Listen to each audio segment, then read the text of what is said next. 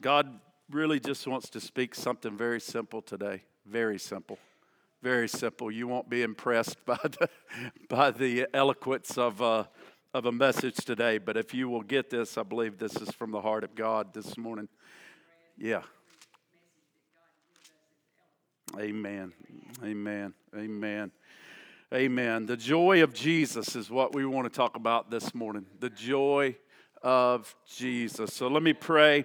If you got your Bibles, would you go with me to Acts 1:3-4. Father, in the name of Jesus, God, we thank you, Lord, for every person in this house today, Father.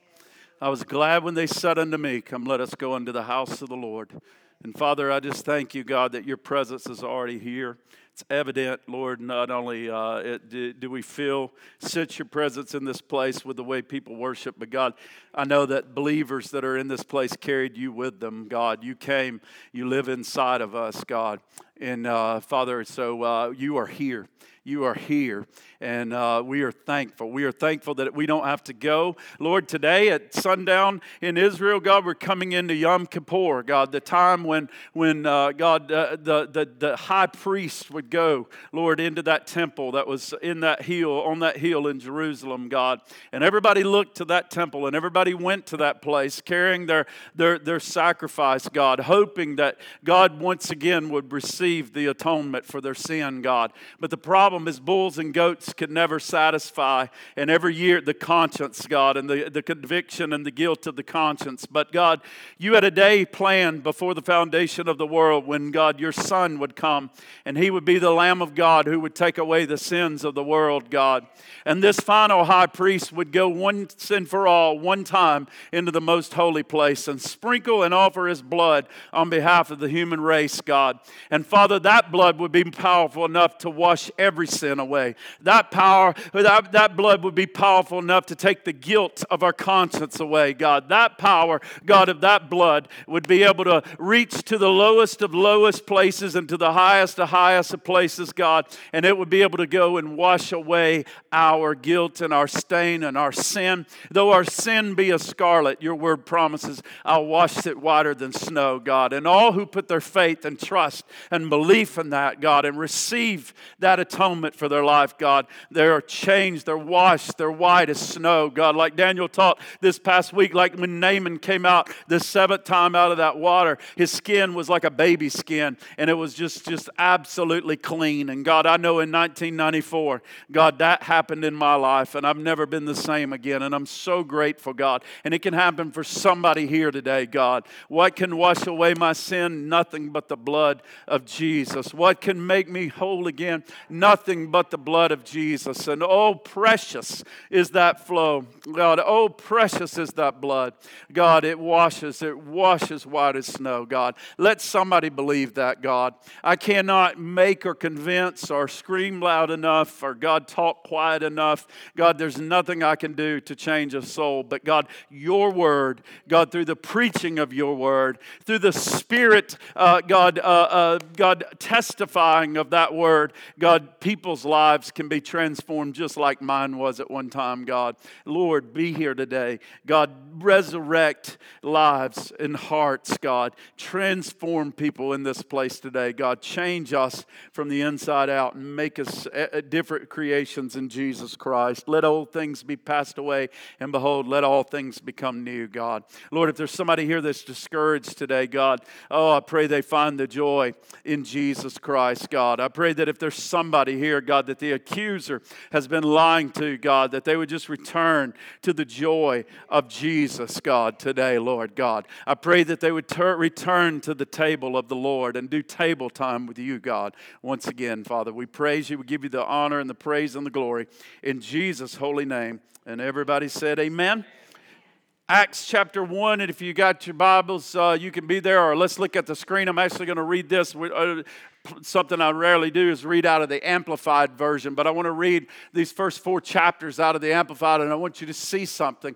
It says, the first account I made, Theophilus, was a continuous report about all the things that Jesus began to do and to teach, until the day when he ascended into heaven after he had by the Holy Spirit given instruction to the apostles or the special messengers that he had, whom he had chosen. And then look at verse 3. To these men he also showed himself alive after his suffering in Gethsemane and on the cross by a series of many infallible proofs and unquestionable demonstrations, appearing to them over a period of 40 days, talking to them about the things concerning the kingdom of God, while being together and eating. While being together and eating with them, he commanded them not to leave Jerusalem, but to wait for what the Father had promised, of which he said, you have heard me speak. And what stood out and what jumped off the page is while being together and eating. And I want to talk to you today not only about the joy of Jesus, but I want to talk to you about something that I heard a preacher introduce me to called table time with Jesus. Table time with Jesus. And while being together and eating with them, and while being together and eating with them, Jesus is with his disciples. He's there with them, and he's beginning to show himself, as we said, with these alive after his sufferings by these convincing demonstrations. And he's there while being in their company, eating with them. And he says something to them. And he's beginning to minister to them, even though there's a world out there that needs to be saved. Even though there's a world out there that needs to be, the gospel needs to go out to. I love the fact that Jesus' joy was not only going out to reach a lost world, which we focus on many times here, but the reality was Jesus' greatest joy was sitting with them, eating, having table time with his disciples right here and right there. And that's something that I want to talk to you about, the joy of Jesus and about having table time with us while being in their company, while eating with them, even though there was a world to reach, even though there was work to do for the kingdom of God. His chief joy was being in communion with his disciples. It was breaking bread. It was having table time with them. Just like having table time, as I love growing up around my table at home, and my family gathered together and we ate dinner together and we laughed at that table and we talked at that table. And now our family's growing and we're continuing that to do that even today, where we have table time together and it's just like relaxing. It's just a joy to gather around the table and just to begin to talk and to fellowship with one another. And that's what Jesus is doing here and what he is absolutely wanting to do with his disciples. He's saying things like, or we know he says things to us like, I want to powerfully do something in your life, disciples. I want to reach the world through you. I want to baptize you with my Spirit. I want you to become the church of the living God. I want you to go out and do great exploits in my name. But more than anything in that, my greatest joy is being in relationship with you. It's being in fellowship with you. It's sitting at the table with you. Look at what Luke 10:20 says. Nevertheless, do not rejoice in this, that the spirits are subject to you, but rejoice that your names are written in the Lamb's book of life. Rejoice that your names are written in heaven. I've anointed you. I want to see miracles out of your life. But don't let that be your greatest joy. Let the greatest joy in your life be a relationship with me. That's what he's saying. Hey, I know you can preach, Daniel. I know you can teach, Margaret. But don't let that be the greatest joy. I know demons are subject to you. I know when you go out and lay hands on people that things really happen. But don't let that be your greatest joy. Let the greatest joy in your life be the fact that I want to be with you. Destroying the works of darkness is temporary. It's temporary. It's on this side of eternity. Relationship with me is eternal. It's forever. It's forever. It's forever and ever and ever. Always remember I love my table time with you.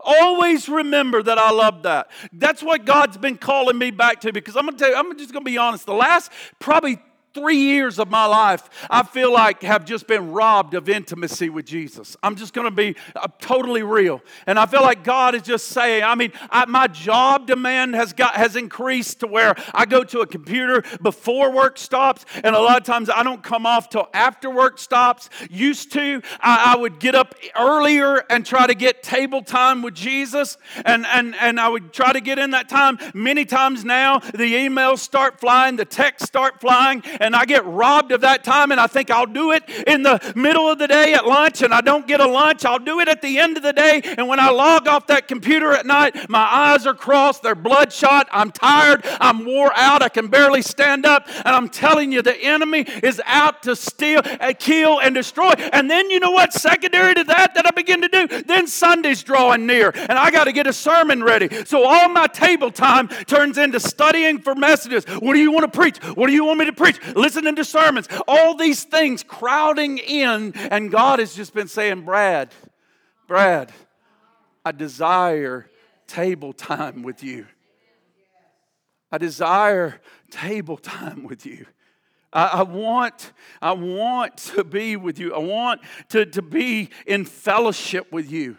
I want to be, it's good that you're going to go out and preach. It's good that you're going to go on the internet and people may hear this and their lives be changed. That's wonderful. But what's more important to me is my time with you, Brad. I want to be in fellowship with you. I want you to come to my table. I want to sit and I want to talk with you. I want to fellowship with you. So let me tell you what table time is with Jesus. And this is what he's calling me to, and I hope this is what he'll call you to. And I hope this week we will begin to do a better job of this, as much as I want to do ministry here out of this church, and I want us all to be involved in that more than anything. I want us not to let all of that crowd out this. Jesus wants you at his table. So first of all, let me tell you what table time is not. Let me tell you what table time is not. Number one, table time is not a deep study in the Word.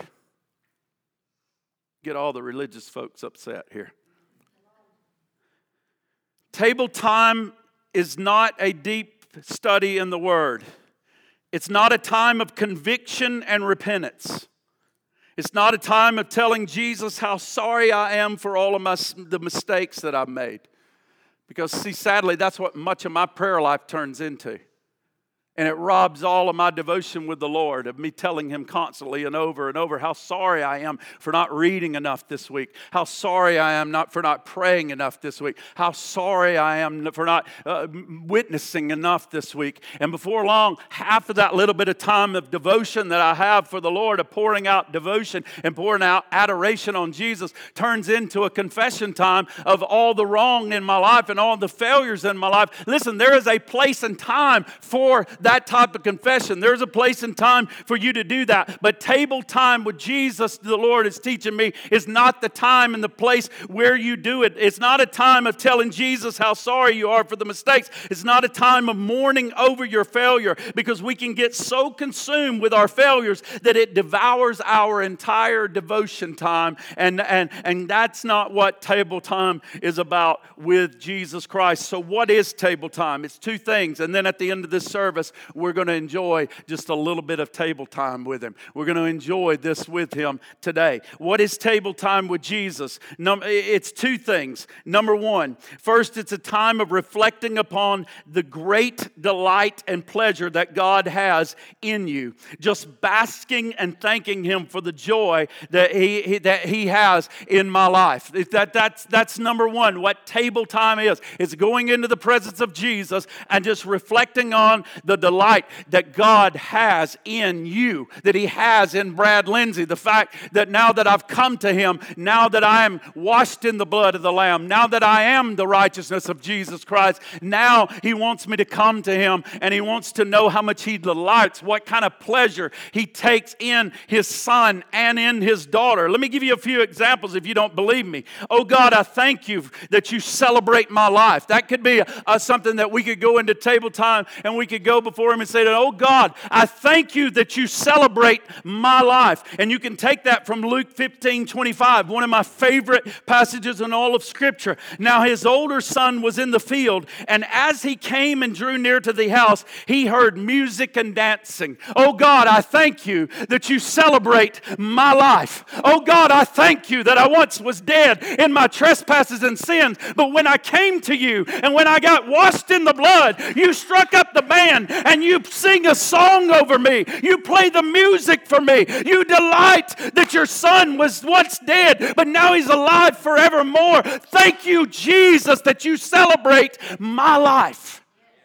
Hallelujah. Some of you don't look like you believe that He celebrates your life. But my goodness, if you've come to Jesus for the cleansing power and you're washed in the blood of the Lamb, He celebrates the life that He has given you. It's eternal life. Amen. You're not going to hell anymore. You're not bound. You're not still in the pig's pen. You've been washed. You've been clean. And you've been sanctified. And you are changed forevermore. Amen.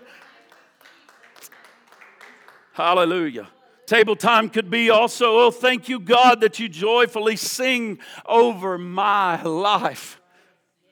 Zephaniah 3:17 says that He will rejoice over you with joy. He will rejoice over you with joy.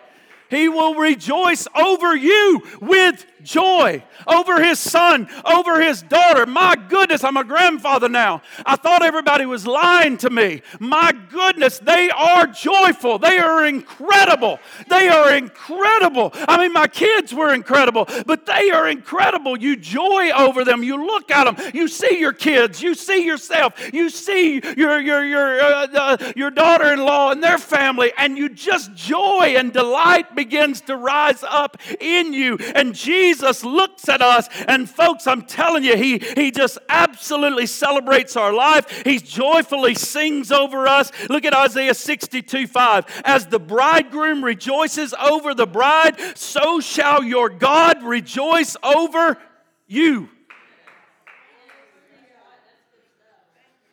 Oh God, I just thank you that you joyfully sing over my life. Zephaniah 3:17 says that He will joy over you with singing. With singing. Oh God, you can say at table time, I thank you that you love me with the love that is forever. Jeremiah 31:3 says, I've loved you with an everlasting love. Everlasting. Your boyfriend, your husband, it stopped at some point. But God's love, He says, over you is everlasting. It's never going to end. It's going to be forever and forever and forever. Therefore, with loving kindness, I have drawn you with my loving kindness. Come on, He's not mad at us anymore. His Son came and became the mediator. He came and paid the payment for us so that no matter how big of a scoundrel we are, with His loving kindness, He draws us this morning. He draws you to Him. And when you receive that love, when you receive that mercy, when you receive that atonement, then He delights in you. He sings over you. He joys over you. And I thank God that of this one that we can say, the precious, wonderful thoughts that He thinks towards me are so many that they cannot be counted. Listen to what He says in Psalms 139:17. How precious to me are your thoughts, O God. How vast are the sum of them. If I were to count them, they would outnumber the sand on the seashore. Amen. Hallelujah. What is table time with Jesus? It's time where I just soak up His pleasure and His delight in me. Some of us have trouble with that. My mom, this is not knocking my mom. I told you a few weeks ago that something happened to me in Poland when I was talking with him about some of my troubles and struggles with pornography and things that in the past that God had to get victory over my life. And I was talking to him, and I was talking about my parents' divorce and some hurts and some things going on in my life I couldn't get past. I was still angry and holding on and hurt. And I was given a lot of the blame was being directed towards my dad, which, thank God, is no longer. And I realized how foolish I was. But he began to ask me about my mom. And my mom, when I was born, was really depressed and gone through a really depressing time. And I don't know a lot. I was a baby. I don't remember But going through a lot of stuff, and he said, tell me about your mom. And I told him about her being depressed. And man, he mentioned something about not being nurtured as a baby and in those early years. And man, it was like the Lord just shot an arrow in my heart. And man, I just started weeping, like realizing that I did not have something I needed and desired was not there. And it just made sense why I craved this intimacy that I never had. Why it was just like this craving these things that were there. And when I read this, I've had trouble. This has been the trouble of my life of going to table time and not saying, God, I was really, really terrible today. God, I was really bad. But when you go to here and go, it's hard for Brad Lindsey to go to the table of the Lord and think, He delights in me. I'm His pleasure.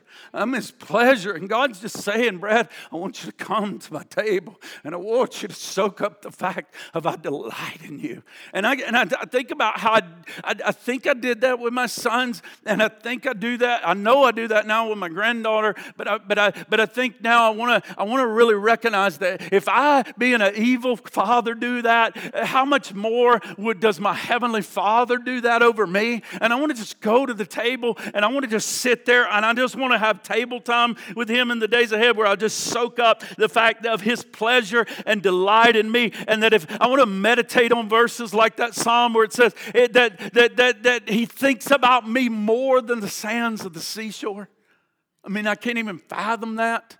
I can't even fathom that somebody would do that. But that's a time of table time where we just soak up the pleasure. We allow the Lord to rejoice over us. We allow Him to sing over us. We allow Him to dance over us, to rejoice over us. So that's what table time is, number one. Table time, number two, I told you this is going to be simple and it's going to be quick. Number two, it's a time of reflecting on the simplicity that Jesus loves me. Jesus loves me. This I know. For the Bible tells me so. Little ones to Him belong. They are weak, but He is strong. Yes, Jesus loves me. Yes, Jesus loves me. Yes, Jesus loves me. The Bible tells me so. Hallelujah. And I believe there are people God in this room wants to draw towards table time. I believe He wants to draw you towards this in the future. I believe He wants to just let Jesus love on you and just let Jesus sing over you and just let Him where you quit mourning over all your failures and you quit mourning over all your mistakes and you just let Jesus come and love on you. I'm not talking about a game player. I'm not talking about somebody here that doesn't know God. I'm talking about honest, sincere hearts here that love God. They love God and they want to serve God faithfully, but they continuously go into the place of intimacy with God and they continually are reminded of their mistakes and their failures when Jesus Christ just wants to love on you in that place of intimacy and in that table. And somebody would say, Pastor Brad, that's not always easy because there's battles of the mind that are so difficult and they're there. And I get that because I've fought these battles for years, and I still fight them, but I'm going to give you a place where I think we can defeat this today, and this is what we're going to spend our altar time. We're going to allow God to come in and to just destroy the lies of the accuser today. Look at John 12 with me, and I want you to go to a passage of Scripture that we're going to close out with that I think is going to help us today with understanding the joy of Jesus and table time. John 12:1 says, 6 days before Passover, Jesus therefore came to Bethany where Lazarus was. And this is what your table time is going to look like in the days ahead. This is what your devotion, this is what I remember my devotion being like when I first came to the Lord. And this is where over the years, sometimes in and out, ministry and other things begin to rob this, but this is what we're after right here. Look at this. 6 days before the Passover, Jesus therefore came to Bethany, where Lazarus was, whom Jesus had raised from the dead. So they gave a dinner for him there, and Martha served, and Lazarus was one of those reclining or sitting with him at table time. Right? Lazarus is reclining with Jesus at the table. Table time with Jesus. And I want you to look at verse 3 because this is the intimate picture of what takes place at table time. Mary therefore took and poured an expensive ointment made from pure nard and anointed the feet of Jesus and wiped his feet with her hair. And the house was filled with this fragrance of perfume. This is the beauty of table time. This is where you pour out your adoration. This is where you pour out your adoration to the Lord. This is where you pour out your devotion to the Lord. This is where you pour it out on the feet of Jesus. You just open your heart and it's like this perfume filling the room. This pouring out your affections upon Jesus, your devotion upon Him, pouring out your gratefulness upon Him. But we see a problem that comes. It's beautiful table time, beautiful devotion of what God is after, what God's trying to get in His relationship with us. This beautiful place where we come and recline at the table and we're enjoying Him and He's enjoying us and He's joying over us and we begin to pour out our affection on Him. We open up our heart and we worship Him and it's just a beautiful fragrance filling the room until verse 4. And I want you to look at 4. But Judas Iscariot, one of His disciples, the one who would betray Him, said, "Why was this ointment not sold for 300 denarii and given to the poor?" And he said this, but not because he cared about the poor, but because he was a thief and having charge of the money bag that he used to help himself to what was put in it. So she's worshiping and she's pouring out her heart. She's pouring out her devotion. It's like a sweet fragrance. It's like a perfume. But in the middle of her devotion, the accuser comes and invades her worship. And how many know that's exactly what begins to happen when you go into a time of table time with Jesus? All of a sudden now the accuser begins to come into the room and invade the worship. He wants to steal your devotion with Jesus. He wants to rob this time, this beauty of this time with Jesus that they're wanting to have. This time where Jesus is saying, just come to me in a beautiful way and let's just sit together. Let's just sup together. Let's just hang out together. But all of a sudden the enemy comes in there and he wants to rob this devotion. He wants to rob this intimacy and this time, and he's coming to kill this. And here's what he does. Here's what he comes. The condemner comes with an argument. And do you see the argument that is here? It's found in verse 5. Why was this ointment not sold for 300 denarii and given to the poor? Do you see the argument? You haven't given enough. You haven't given enough. He's coming to kill the beauty of this time. He's coming, and I've lived under that voice for years and years and years, and that's why I know that voice. I know the voice of the condemner. I know it. You haven't given enough of your heart, Brad. You haven't given enough. You haven't given enough time in studying. You haven't given enough in prayer. You haven't given enough in money. You haven't given enough in witnessing. You haven't given enough of your life. You have not given enough of yourself. You have not given enough of your will. You are not living sacrificial life that Jesus has called His people to. There is more to surrender, Brad, and you have not gotten to that place there. You are not giving it your all. And that's what the thief comes into your devotion life trying to do. He comes in trying to accuse you and to bring this into your life. But I'm glad to tell you here that there's something found, a little nugget in this scripture where Jesus does not leave Mary in this horrible, wretched, miserable place. Look at verse 7. Jesus said, "Leave her alone."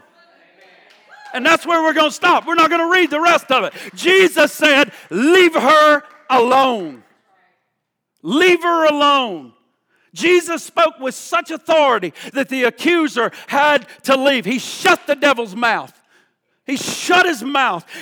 Some of us will never hear the audible voice of Jesus saying, "Leave him alone. Leave her alone." But I tell you what we do have. We have the Holy Spirit. Jesus is at the right hand of the Father in heaven, and where He sits there, and He's crowned in glory. But I'm here to tell you, we have the Holy Spirit, and the Holy Spirit lives inside of me now. And the Holy Spirit is right here inside of me, training me to stand on the authority of the Word of God, and the enemy comes in like a flood. And I think the Lord allows the enemy to come in to attack, to train us to stand upon the Word of God, to where we come to a place and we say, let him alone, let her alone, let this one alone. No more. We're going to live and hear your lies, devil. Amen. We pick up the Word and we learn to fight the fight of faith. We learn to fight against the schemes and the wiles of the devil, and we learn how to stand in the authority of God's Word. My Word has gone forth. My power of my Word has gone forth, and now by my Spirit, I want you to do something. Amen. Obey the Word of the Lord. Father, we love you, God. We love you, God. We praise you. We praise you, God, for your Word. I don't know, but God, there's people here and they're living under the voice of the condemner. The voice that says you're not good enough. The voice that says we're not pleasing enough. The voice that says we're not holy enough. A voice that, Lord, that is trying to constantly steal and condemn and to steal our table time with you, to steal our devotion life with you, God. And it's hard to have joy. It's hard to have joy when I feel unpleasing to the Lord. God, I must say that again. It's hard to have joy when I feel unpleasing to the Lord. And God, if there's people in this room today, God, that they feel unpleasing to the Lord, God, oh God, I pray they'll hear the voice of the Holy Spirit today say, leave her alone. Leave him alone in the name of Jesus. Leave them alone. I'm not enough. Leave them alone. I got to do more. I got to give more. I got to serve more. I got to do this. I got to do that. Leave her alone. Leave him alone. My delight is here. We're going to win the world, but this matters to me. I'm going to do things through them, but that's temporal. This right here is eternal. I want a relationship with my people. My joy, my delight is this. It's being with my children. Oh, Lord, the condemner is trying to steal our joy with Jesus. But you're breaking the voice of the condemner in this room today, I believe. You are going to break the voice of the condemner in this place today as we worship God. There's a pastor that was struggling in this area. And he said he had this dream. He was surrounded by this mob of hostile people, and they were just speaking all kind of vile and malicious things. He was just hearing it with this mob around him. And he said he just stood in the middle of these voices and he closed his eyes and he began to raise his hands toward heaven and he began to worship and he began to sing love songs to the Lord. But the thing is, he could still hear those voices around even while he was trying to tune them out and worship the Lord. And it was having some success. But all of a sudden, he opened his eyes and he looked up into the clouds, and all of a sudden in his dream, he saw this man in the clouds, and he felt as though that man was representative of God, and the man was just smiling down upon him as though he delighted in him and as though he was pleased with him, Nana. And he said all of a sudden when he felt the Father's delight, when he felt the Father joying over him, when he felt the Father singing over him, all of a sudden, Daniel, he could no longer hear the mob around him. He could hear nothing, but he could only focus on the delight of the Father that the Father had over him. My friend, my people here this morning, I'm here to tell you the voices suddenly lose their power when we feel the delight and pleasure of Almighty God in our lives. Hallelujah. The joy of the Lord, the Bible says, is my strength. His joy over you is your strength. We're going to pray, and I don't really even know how to do an altar call, but I know this. I know God wants to break the voice of the condemner. And the altar call is for those who live under this condemning voice. And He wants to break that. And I believe in our worship time today, when we play a couple of songs, and maybe we'll end with like C.C. Winans, I Got Joy, I Got Jesus, or something, y'all or them or something. But first, whatever the Lord lays. But I want to just take a moment, and I want us to just worship. and have a few minutes of table time with Jesus where you are or here. If you don't know Jesus Christ as Lord and Savior and Messiah, He loves you. He loves you. He wants to be in relationship with you, and you can have relationship with Him simply by acknowledging that you are a sinner and that you have fallen short of the glory of God and you need a Savior, and He wants to be the Savior of your life. And you come to Him and believe on the Lord Jesus, that He died, that He was buried, and that He rose from the dead. And then you confess Him as Lord and Savior of your life, and He will save you, and He will bring you into fellowship with Him. And that's what He deeply wants. But for those that are in fellowship, and maybe you've been robbed of this table time, and maybe you come in and the accuser is constantly there, just like he was with Mary, accusing, like he was there, saying, this is so costly what you're pouring out. It's so, you could have used this. You could have used this time that you've spent with the Master. You could have been out there in the mission field. You could have been saving the world. You could have been doing all these other things. And He said, stop it! Shut up, devil. This right here is costly.